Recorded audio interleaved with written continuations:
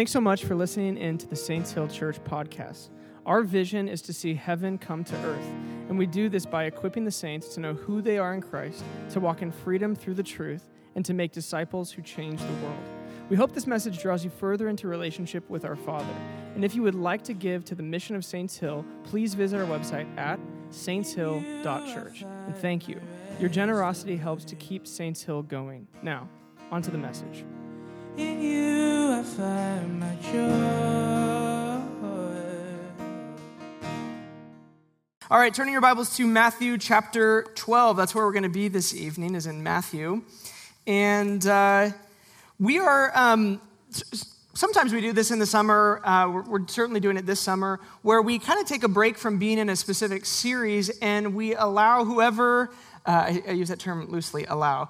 We encourage whoever is speaking to kind of just bring whatever they're learning and to talk about whatever they feel like God's talking to them about. One of the values we have in teaching on our team is that whatever feeds us will feed others. And so we want to just be staying close and accountable to eating from the shepherd. And so that's what I'm going to do tonight. We're going to be in Matthew chapter 12 eventually. I have a little bit of a long intro to get there. So normally, a part of our church, we get right to the text. Tonight, we're going to get there, I promise, but just bear with me for a moment. I want to ask you this question this evening, and the whole message will essentially revolve around this question. What is the good life for a disciple? What is the good life for a disciple? Now, if you've been in any philosophy 101 classes, you know that all the way back to Socrates, there has been a debate amongst philosophers about the good life. What is the good life? What is the life that's worth living? What's the life that really matters? What's the purpose of life? I think that's even within that question. And what philosophers have said is that the unexamined life is not worth living. So to just go through life and not examine yourself, not to do introspection and really think about the purpose of life, meaning of life, this or that, that's not a life worth living. Americans, we have our own take on it. Americans say the unenjoyable life is not worth living, right? If life isn't enjoyable, then I'm not sure it's worth living. If you are a 3 on the Enneagram, the unconquered life is not worth living, okay? Any 3s? Okay, hey, a few of us in the room. All right. But disciples are different, right? We don't have this kind of luxury of just inheriting a definition of the good life from anywhere that we may choose. So I want to ask this question. What is the good life for the disciple? Or another way to think about this is, what is the goal? What is the goal for somebody who is in Christ, somebody who is a disciple of Jesus? I find that for many Christians in the West, there's really 3 descriptions of the good life that turn into 3 routes for the disciple's life journey. There's really 3 definitions of what the good life is that really turn into 3 different routes for the disciple's life journey. I want to kind of talk through each of these because I think they're kind of important, and I believe there's actually some false gospel attached to each of these routes, if you will. So the first route is this: the pursuit of understanding. What is the good life for a disciple? Well, in the Western church, we've said it's the pursuit of understanding. Now, on this route, the life of a disciple is essentially an academic one. It's an academic life. And this isn't necessarily a bad thing. I think we should all have a certain aspect of the academy within our personal relationship with God. Christianity is a bookish religion, if you will. It's been devoted to text and to scripture, and there's been this tradition of reading the text for yourself, at least for the past 500 years, and certainly reading the scriptures for thousands of years. But I think that for many on this route, there is somewhat of a defense mechanism taking place. If your discipleship journey has just turned into an understanding journey, I think there may be a defense mechanism that is taking place. See, with the tide of secular culture and this immense pressure to will you guys just admit that the Bible is a myth? Will you just admit that it has nothing divine about it, that it's just ancient literature? What has happened with that pressure is there's a belief that kind of has sprouted up, I think, in many Christians, which is, hey, we're not going to see the same fruit that Jesus saw. I don't even know if we can believe in this fruit. So our job as believers under the pressure, under the deluge of this culture is just to be faithful. And so I may not be a fruitful disciple, but I will be a faithful learner. So I think for many on this route, they have kind of this kind of theology behind why they won't be fruitful and why they kind of have to explain, well, look, we live in this secular context. Nobody really is going to believe the Bible because it's really strange and it has these supernatural claims. And so I think the best that we can expect is just to be faithful. I saw this language kind of popping up in the past, 5 or 6 years of being a faithful presence. And it really was kind of this secondary aim because of the difficulty of culture, because of the pressure that I think many believers feel. Now, there's obviously some hiccups there, I think, in that mentality, but the one that I was thinking about as I was thinking of this path is that it can be easy if your whole relationship with God is centered around just kind of understanding more, learning more. I just want to know more about the original context, the original language, where this came from. It doesn't really matter what you think God is speaking to you through this at all. What would the original listeners have heard from this? If it's all about unearthing and getting to the bottom, here's what I've found. Is that it can be easy to delay or put off obedience to God by claiming that more understanding is needed. There's a passage in the New Testament where the author is talking about beware of people who constantly are circling around trying to come to the truth but never land on it. And I think that this has happened in the Western churches, that there's been this definition of what does it mean to be a disciple? It just means to kind of debate and to talk and philosophize around the scriptures. But I don't think that would bear the fruit that Jesus bore. The second route I call the moral adventure.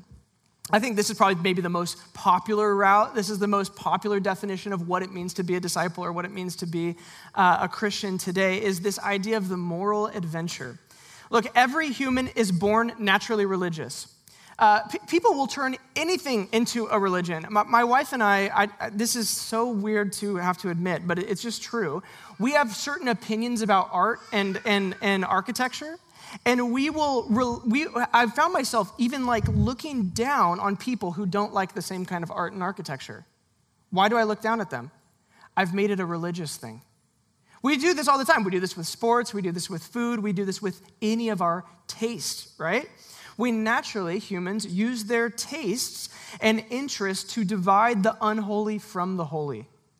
They're the other, and we are the in-group. So it's no wonder that when a human gets saved and they come into Christ, they are looking for ways naturally to synthesize Jesus into a lifestyle system. And I don't even mean this in a bad way. I actually think this is part of following Jesus, is just learning how to interact with him and what to do and what the morality is and what is his definition of life and all of that. I think many are trying to figure out simply, what does Jesus mean for my life and for my practice, how I live my life? But what this can turn into is a life where the high mountaintop seasons have little to do with relationship with God, and they have more to do with your own moral performance. So you're like, I didn't do that sin that I really like to do. I must be okay. I'm a real Christian. I'm doing great. Or the adverse of that is, I keep doing that thing that I said I wasn't going to do, and I don't know why I do it, but I keep on going back to it, and I'm so sorry, and it's damaging the people in my life. I feel far from God. It's really a false gospel that unconsciously believes Jesus did about 50% of the work on the cross, but I better behave because I need to do the other 50%. And so many in this route, they don't experience the fruit of Jesus because they're too concerned with how they're doing morally.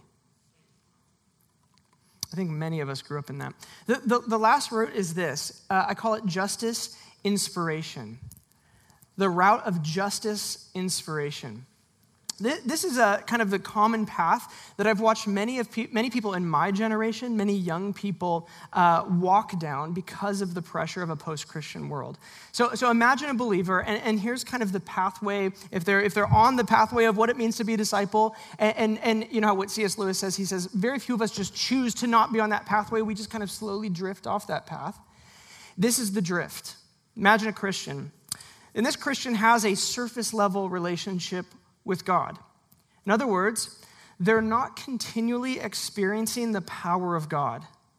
They're not hearing testimonies about what God is doing. They're not witnessing people being prayed for and healed. They're not seeing prophecy actually take place.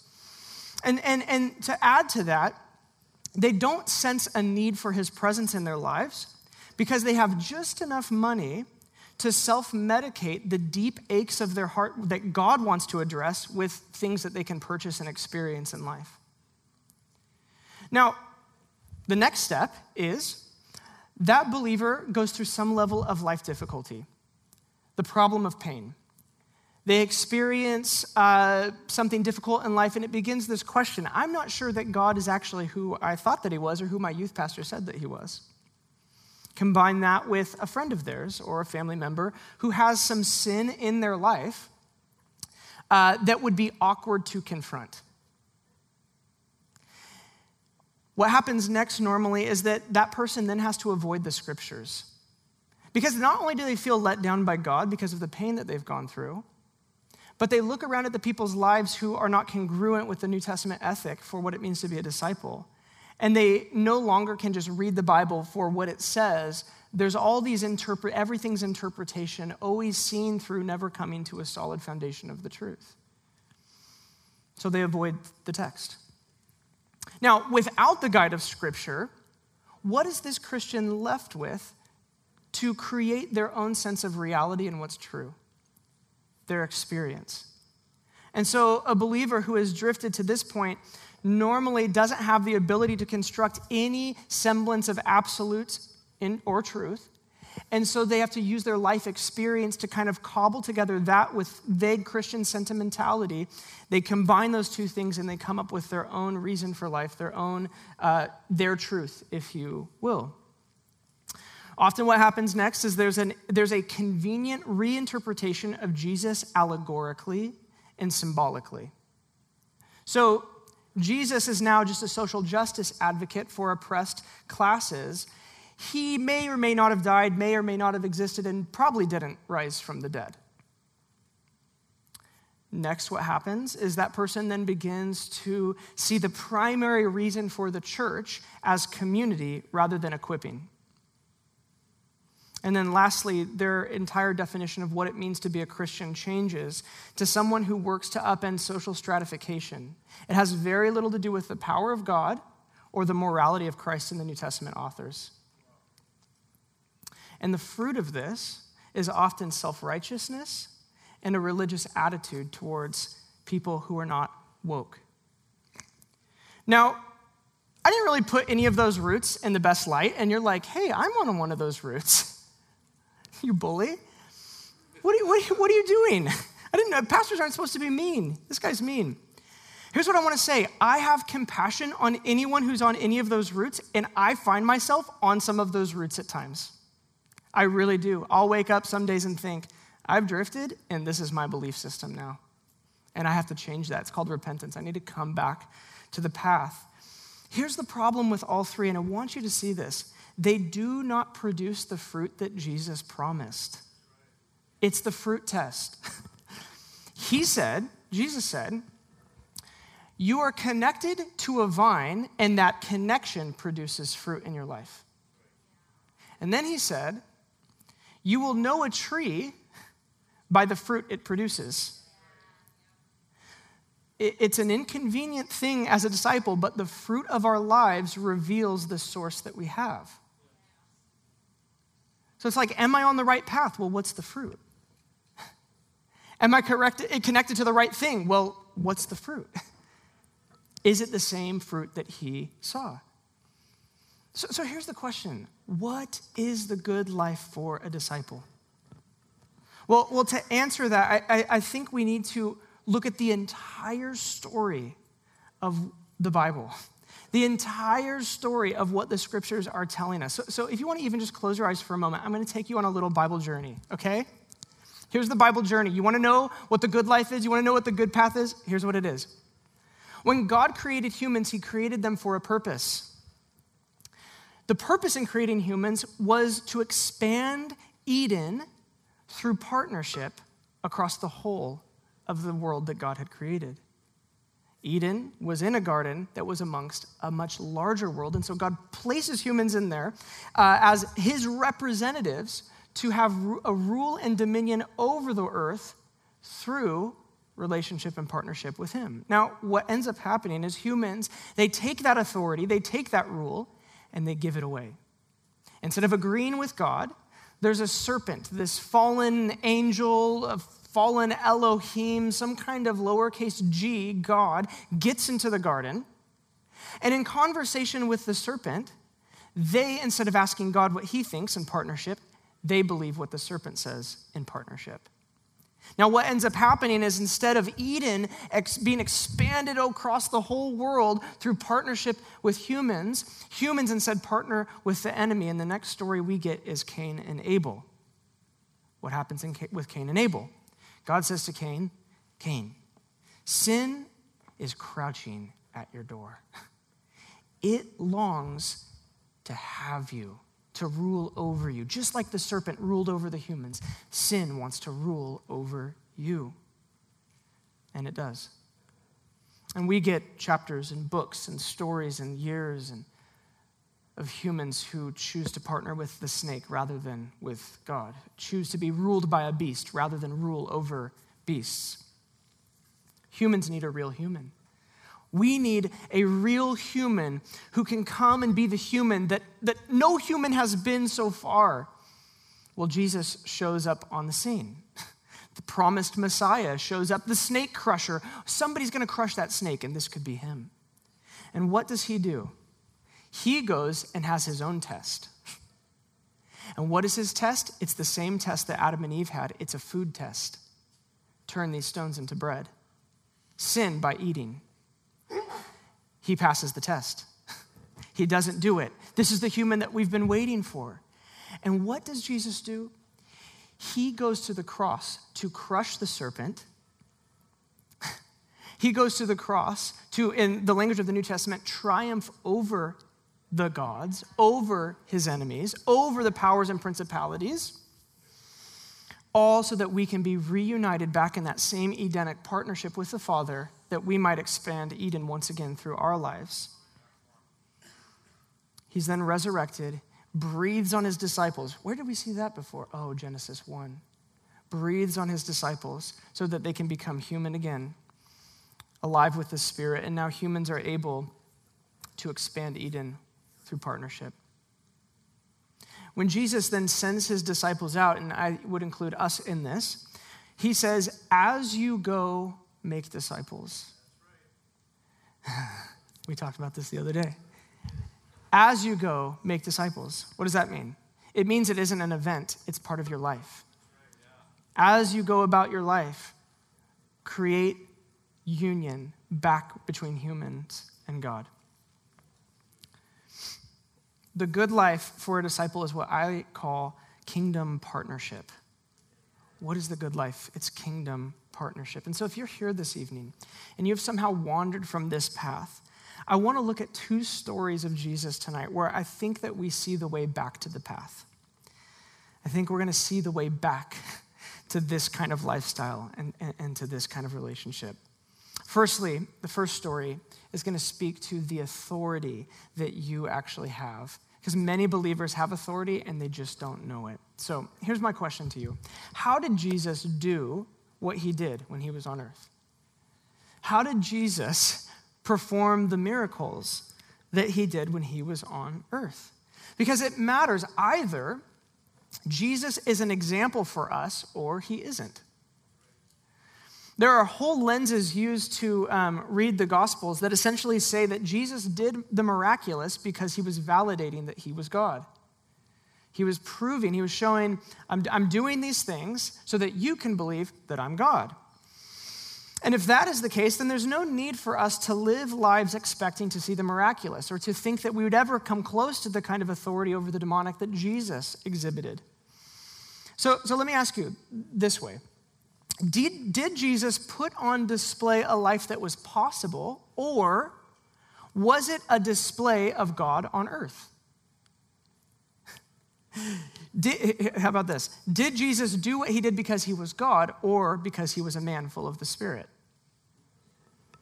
That's something to think about. Okay, finally we're in Matthew. Matthew chapter 12. I think he's going to answer it, guys. Matthew chapter 12, verse 22. Go ahead and look down at your Bibles. This is what it says. Then they brought him a demon-possessed man who was blind and mute, and Jesus healed him so that he could both talk and see. It's unbelievable.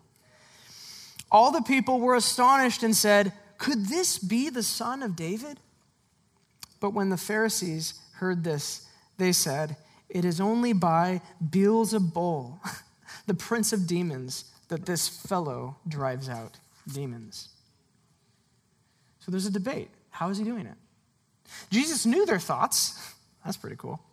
And said to them, "Every kingdom divided against itself will be ruined, and every city or household divided against itself will not stand. If Satan drives out Satan, he is divided against himself. How then can his kingdom stand? And if I drive out demons by Beelzebul, by whom do your people drive them out? So then they will be your judges. But here's the key moment. If it is by the Spirit of God that I drive out demons, then the kingdom of God has come upon you." That's interesting to me. How does he do it? By the Spirit of God. Jesus basically rebukes them and he says, look, it isn't by evil that I do good, it is by the Spirit. Now here's a question. What is the one thing that every disciple born again in Christ has? The Spirit. The breath of God. Now, why does that matter? Maybe to you, you're like, this seems like a small issue. This is one line out of a whole story. Well, it isn't a small issue. It's actually a huge issue. It means that if we have the Spirit of God in us, we have the same authority and ability to do what he did. It's either the same Spirit or it isn't. He doesn't say, at no point in the New Testament does it say, you get 50% of the Spirit. No, the New Testament tells us the same Spirit that rose him from the dead is alive in you. Paul actually gets this, and he speaks to this in his letter to Philippi. Here's what he says in Philippians chapter 2. He says, Jesus, being in very nature God, did not consider equality with God something to be used to his own advantage. Rather, he made himself nothing by taking the very nature of a servant, being made in human likeness. So Jesus, fully God, yes, and fully man, yes. Just go ahead and tuck that in the mystery folder in the back, okay? Now here's what's interesting about this passage. That phrase, in very nature, is one Greek word, and it's isos, or isos, and it means identical. That's what the word means, identical. So we could read this, Jesus being identical to God, right? Now, there's another phrase that's interesting, is Jesus being identical to God did not consider equality with God, here's the phrase, something to be used. What is that in Greek? It's harpagmos. Harpagmos. What does that mean? Well, it's the act of seizing. It's the act of grabbing. So we could read it this way. Though he was identical 100% with God, he doesn't seize that to utilize while here on earth. One of my professors says God had an all-access pass to the universe, and he lays the pass aside in order to act and live as a man full of the Spirit. Now, why is this important? Because we didn't just see what is possible for God, we saw what is possible for man in relationship with God. Verse 28, once again, says this, but if it is by the Spirit of God that I drive out demons, then the kingdom of God has come upon you. Let me ask you this. If Jesus had done this miraculous thing, I mean, giving a deaf and a mute man the ability or deaf and blind man the ability to see and to speak, or see and to hear, if he had done this because he was God, would he have still said the kingdom has come upon you? Like if he had said this, like if verse 28 read this way, if it is by the power of me being God that I drive out demons, blah, blah, blah, blah, the kingdom of God has come. Would the kingdom have come? I think so. Anytime Jesus enters into somebody's life and does something, God does something in people's lives, the kingdom of God is there. But here's what I want to say. If the kingdom of God could only come through Jesus, then we are all sunk. Because Jesus lived 2,000 years ago and only for a span of 30 years. But the kingdom has come upon you because the example has been set and it's repeatable. Jesus said the kingdom is at hand. In other words, it's possible. He didn't seize onto his being God, identical with God, in order to do what he did, but the kingdom is now at hand, and so you can seize upon that by the Spirit. The kingdom coming has always meant the stomping of our demonic oppressors. It's always meant that. But it is also the ability of believers to do the stomping. Here's what Paul says to the church in Rome. He says, everyone has heard about your obedience, so I rejoice because of you. But I want you to be wise about what is good and innocent about what is evil. The God of peace will soon crush Satan under your feet. It would be enough for me if he said the God of peace will just soon crush Satan. You're like, that's great. He made it personal. Because our entire lives are to be a crushing of the enemy around us. What is the good life? Oh, it's to crush the enemy through our agreement with him. It's to crush the enemy through truth. It's to see wherever the enemy has influence, what he is doing in people's lives, and it is to command against it, to speak against it. That is the good life. But there may be a catch for some of us tonight, because we're going, that sounds like a good life. But there is a dissonance. There is a gap between that life and the life that I'm living, or the life that my friends are living, falling into lesser definitions of what it means to be a disciple. And I think this second story will help us see the way back. So turn to the right in your Bible, next book over, Mark chapter 9. Mark chapter 9 is another story that I want us to look at. And this is just such a powerful, powerful story. Mark chapter 9, what essentially is going to happen in this story is you are essentially going to see disciples who have, they're not getting the fruit that Jesus got. We just saw Jesus get some fruit, right? They don't get it. And they ask why. So insightful. Okay, Mark 9 verse 14 says this. When they came to the other disciples, they saw a large crowd around them and the teachers of the law arguing with them. As soon as all the people saw Jesus, they were overwhelmed with wonder and ran to greet him. What are you arguing with them about? He asked. A man in the crowd answered, Teacher, I brought you my son who is possessed by a spirit that has robbed him of speech. Whenever it seizes him, it throws him to the ground. He foams at the mouth, gnashes his teeth, and becomes rigid. I asked your disciples to drive out the spirit, but they could not. You've probably read this story before, but I don't want us to miss the gravity of this. I want you to pause and I want you to imagine the turmoil that this man would be going through. His last resort is just, I've heard of this guy. He's got these followers. Maybe one of them can help me. There is nothing worse as a parent than your child being in pain. Nothing. Anytime your child is in pain, you would, every time, 10 times out of 10, you would take that pain in yourself if it meant that they didn't have it. So you have to understand the hopeless situation that this man is in, watching the enemy just have his way with his boy. So much so that there's an argument. We've had a lot of prayer down here. We've prayed for a lot of people. We've seen some healings. We've prayed for people who haven't been healed. And there's never been an argument. Never. There's an argument here because the healing doesn't happen. This is tough stuff. Now watch what happens, verse 19.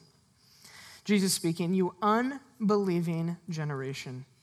Jesus replied, "How long shall I stay with you? How long shall I put up with you? Bring the boy to me."